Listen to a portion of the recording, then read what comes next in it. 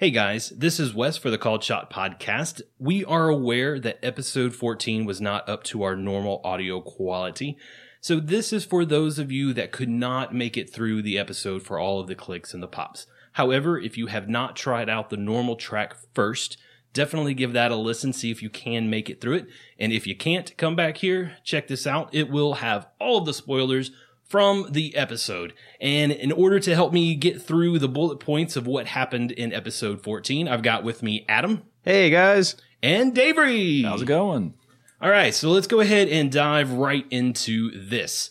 We started the episode by covering what happened in the previous week. You guys were just finished the fight with the man's promise. Yeah, we had just gotten done fighting the Rahadumis. Yeah.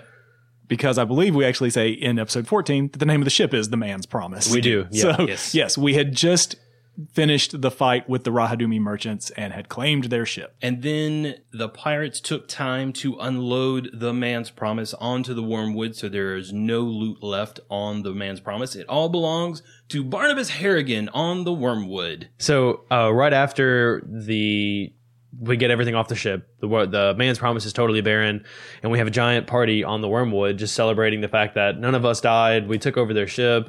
I believe that John tried to sneak off and actually find his dagger, which he was unsuccessful. He went over to the Man's Promise to try and find it and wasn't able to find it over there. So still up in the air. It's kind of a big mystery with what's going on. But I think for the most part, it was just all of us having a good time partying. Everybody was drinking. The rum flowed freely. Yeah. We even mentioned the fact that all the normal hostilities, inter-crew hostilities were set aside to just celebrate successfully taking over a ship. Yeah, didn't Atagoke actually, you went and hung out with somebody in particular to show that? Yeah, with Badger. Badger, that's right. Yeah. Yeah, you went and spent time with with some Badger. You went and spent time with Badger, so that way we could kind of really show, hey, we're all the same crew tonight. Don't you want some Badger to love? And while John was off trying to find his dagger and we were all hanging out and celebrating, the officers had run off and holed themselves up in the officers' quarters. And Kit snuck away doing her thief thing, trying to listen in on that again, like she had listened in the first time to find out about Joe Ollie dying, to try and see what the officers were up to while the mice were playing, and it turned out they were just divvying up the loot and doing general boring bureaucratic work. And Atagoke, you actually went and made the parrot your friend. Oh yeah, I did. Yeah. He Atagoke tried to feed the parrot because he is determined that parrot is going to be his buddy before we are off the ship. That was actually the role that made it successful. He perched on your shoulder at that point, and you now have a parrot. Yes. I don't think you've actually declared his name yet, have you? In game or out of game? Either way, no. Okay. Yeah. But I think you have named it in your head, right? Yes, absolutely. That's going to be something that happens later. Okay. So the next day, Barnabas gets the crew of the Man's Promise up on the deck and makes them an offer they can't refuse of join the Wormwood or else. And literally, you can't refuse it. Yeah, literally, you are not allowed to refuse this. Yeah. So he tells them join us or take a swim, and about half of them agree to join. Pretty much. I think we established that almost the entire crew joined. Just to prove his point, he did take one of the Rahadumi's sailors and threw her overboard. But then everybody else was like, yep, I'll join. Pretty much just to say, hey, I'll do it. Yeah, exactly. And then after Barnabas resupplied his entire boat, he started handing out loot to everybody. And here's a nice long list, because we love lists, right? Absolutely. There's nothing more exciting than reading grocery lists on the radio. So Sebastian got himself a short sword +1 and an amulet of natural armor +1. The reason he got such great loot was he made his perception check. He saw a soldier sneaking up behind Barnabas, alerted Barnabas to the danger, and then put the guy to sleep so that he took care of the issue at all. And Barnabas thanked him by giving him some really great loot. Then the whole crew, the 5 of you, got a nice big bag of loot to split amongst yourselves. You got 3 potions of Cure Mod, a potion of invisibility. Everybody in the group got 150 gold for a successful raid on a merchant ship. And then, during the fight, you guys actually captured an officer rather than killing the officer. So he is able to ransom that person off and you got 225 gold to split amongst yourselves. Now, one thing I wanted to know was did the entire crew of the Wormwood get 150 gold each, or did just the ones of us on the back safeguarding the ship's wheel get that much? Everybody on the ship that participated in the battle did get 150 gold. Okay. And then afterwards, Captain Barnabas said that Plug was to take the new ship and pick a crew for the man's promise, basically. He ordered him to sail the ship up to Port Peril, I believe, and he was supposed to sell it as salvage.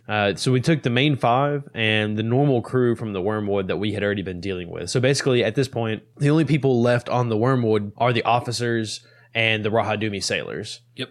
And you also added 2 Rahadumi sailors to the man's promise sailing along with you. Do you remember those 2 names? Adum and Miku. Right. So, yeah, right now we've got, I think, pretty much everybody from the previous episodes who's been named. Like the general crew of the Wormwood are now on the man's promise. And the Wormwood is staffed by NPCs who get no names. Yes. Yep. Rahadumi sailors 1 through 20. Yeah. I guess Plug took, the only other officer that he really took would have been Scourge.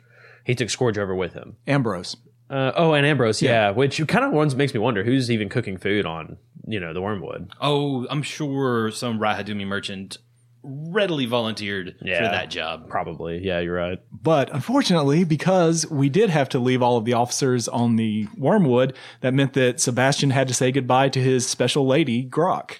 And she cried and cried. We all cried when that happened. But they said their goodbyes, and as a token of her affection, Grok gave Sebastian a scroll of Scorching Ray. And then Plug jumps up on the man's promise and makes a great speech as you guys are sailing away from the Wormwood.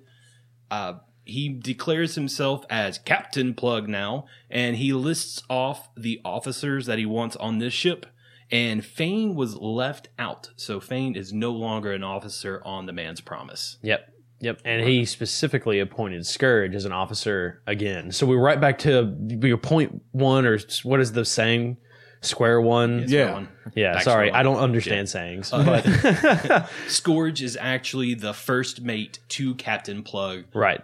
So my understanding is Captain Plug is actually taking us north. It's about a 3 or 4 day sail to Port Peril, and we know that the Wormwood is actually heading south in the complete opposite direction where Captain Barnabas is not supposed to be going, because he was supposed to be going back to Port Peril to figure out what the hell is going on with Joe. Right. And one thing that made us a little concerned was Plug was just supposed to be basically towing this thing into the harbor, and instead he declares himself captain. Right. So now we're like, oh no, he's staging his own little micro mutiny right here. A little coup. Yeah. Yeah. At least that's what it definitely felt like to me. Like, he's taking over. He's going to be the new captain. Right. Yeah.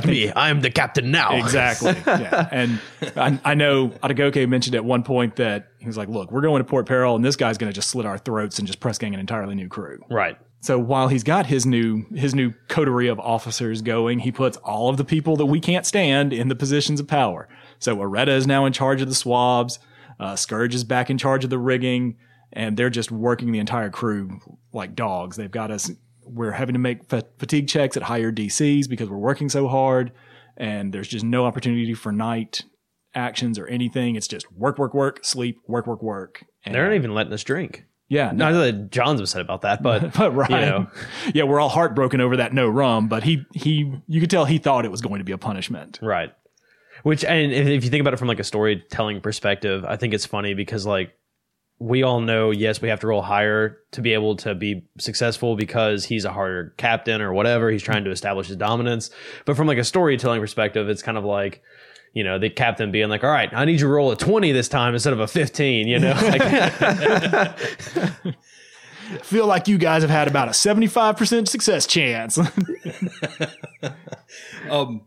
And then the crew being you 5 and all of your little minions that you've got that are on your side within this crew, you all begin plotting your own little mutiny. Yeah. Yeah, political lines are redrawn. All the happiness that happened after the battle, it's gone. Now you guys are definitely friend versus foe at this point. And the foe faction, the guys that are against you, are having their own little discussion up in the captain's quarters. But that leaves you guys with your crew and the people that you like and like you on your own down in the crew berths. Yeah. Right. Yeah, and I remember there was a big controversy, really, because I think that there were some people that thought, well, if we're going to do this, let's just do it now. They're asleep. Let's cut their throats and move on with life. Right. But there was a big pool, I know, from at least John, like, no, let's wait until the morning. It's going to be easier for us, get a good night's sleep, yada, yada, yada. Like what happens if you don't kill the first person, they gasp or whatever, everybody wakes up and then we're all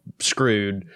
So we finally decided, okay, the mutiny will happen in the morning. Well, I know Adagoke, to peek behind the curtain of my thought process, Adagoke really is convinced that he needs to stay on the good side of the spirits and the gods and everything like that. And so he's trying to find out from Sandara. He's like, all right, well, the goddess of pirates clearly likes you a lot. So what's her code for when you can take over, when you can mutiny against a corrupt captain, and what are you allowed to do and not allowed to do? And she kind of seemed like, you probably shouldn't murder people in their sleep. Yeah. So he also agreed, like, all right, fine, we'll do this all, above board. It's really interesting that you bring that up, because John doesn't give a shit about the gods.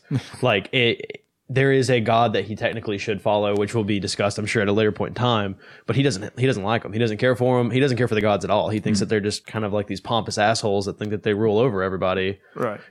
So it's interesting that I feel like there's going to be some awesome conflict eventually between all of us with what gods we believe in and how we go about doing things because of it, Definitely. At about the 55-minute mark of the episode, we talk about leveling up to level 3, just kind of go over what our characters are going to take feat-wise, kind of what they got, a little bit of specials here and there. And the audio at that point in time is actually pretty decent. So if you would like to hear us leveling up, go ahead and go back to the 55-minute mark around that time, and you should hear some pretty decent talk about what we're doing. And that's pretty much, that gets you caught up on episode 14. So if you've got any other questions, feel free to reach out to us on any of our social media, on Facebook or Twitter, or just email us at calledshotpodcast@gmail.com. And other than that, we'll see you next week. You can also find us on Reddit now. Oh, yeah, on our subreddit, thanks to Lex Boss. Yeah, absolutely. Let's hope we never have to do another one of these again. Yeah.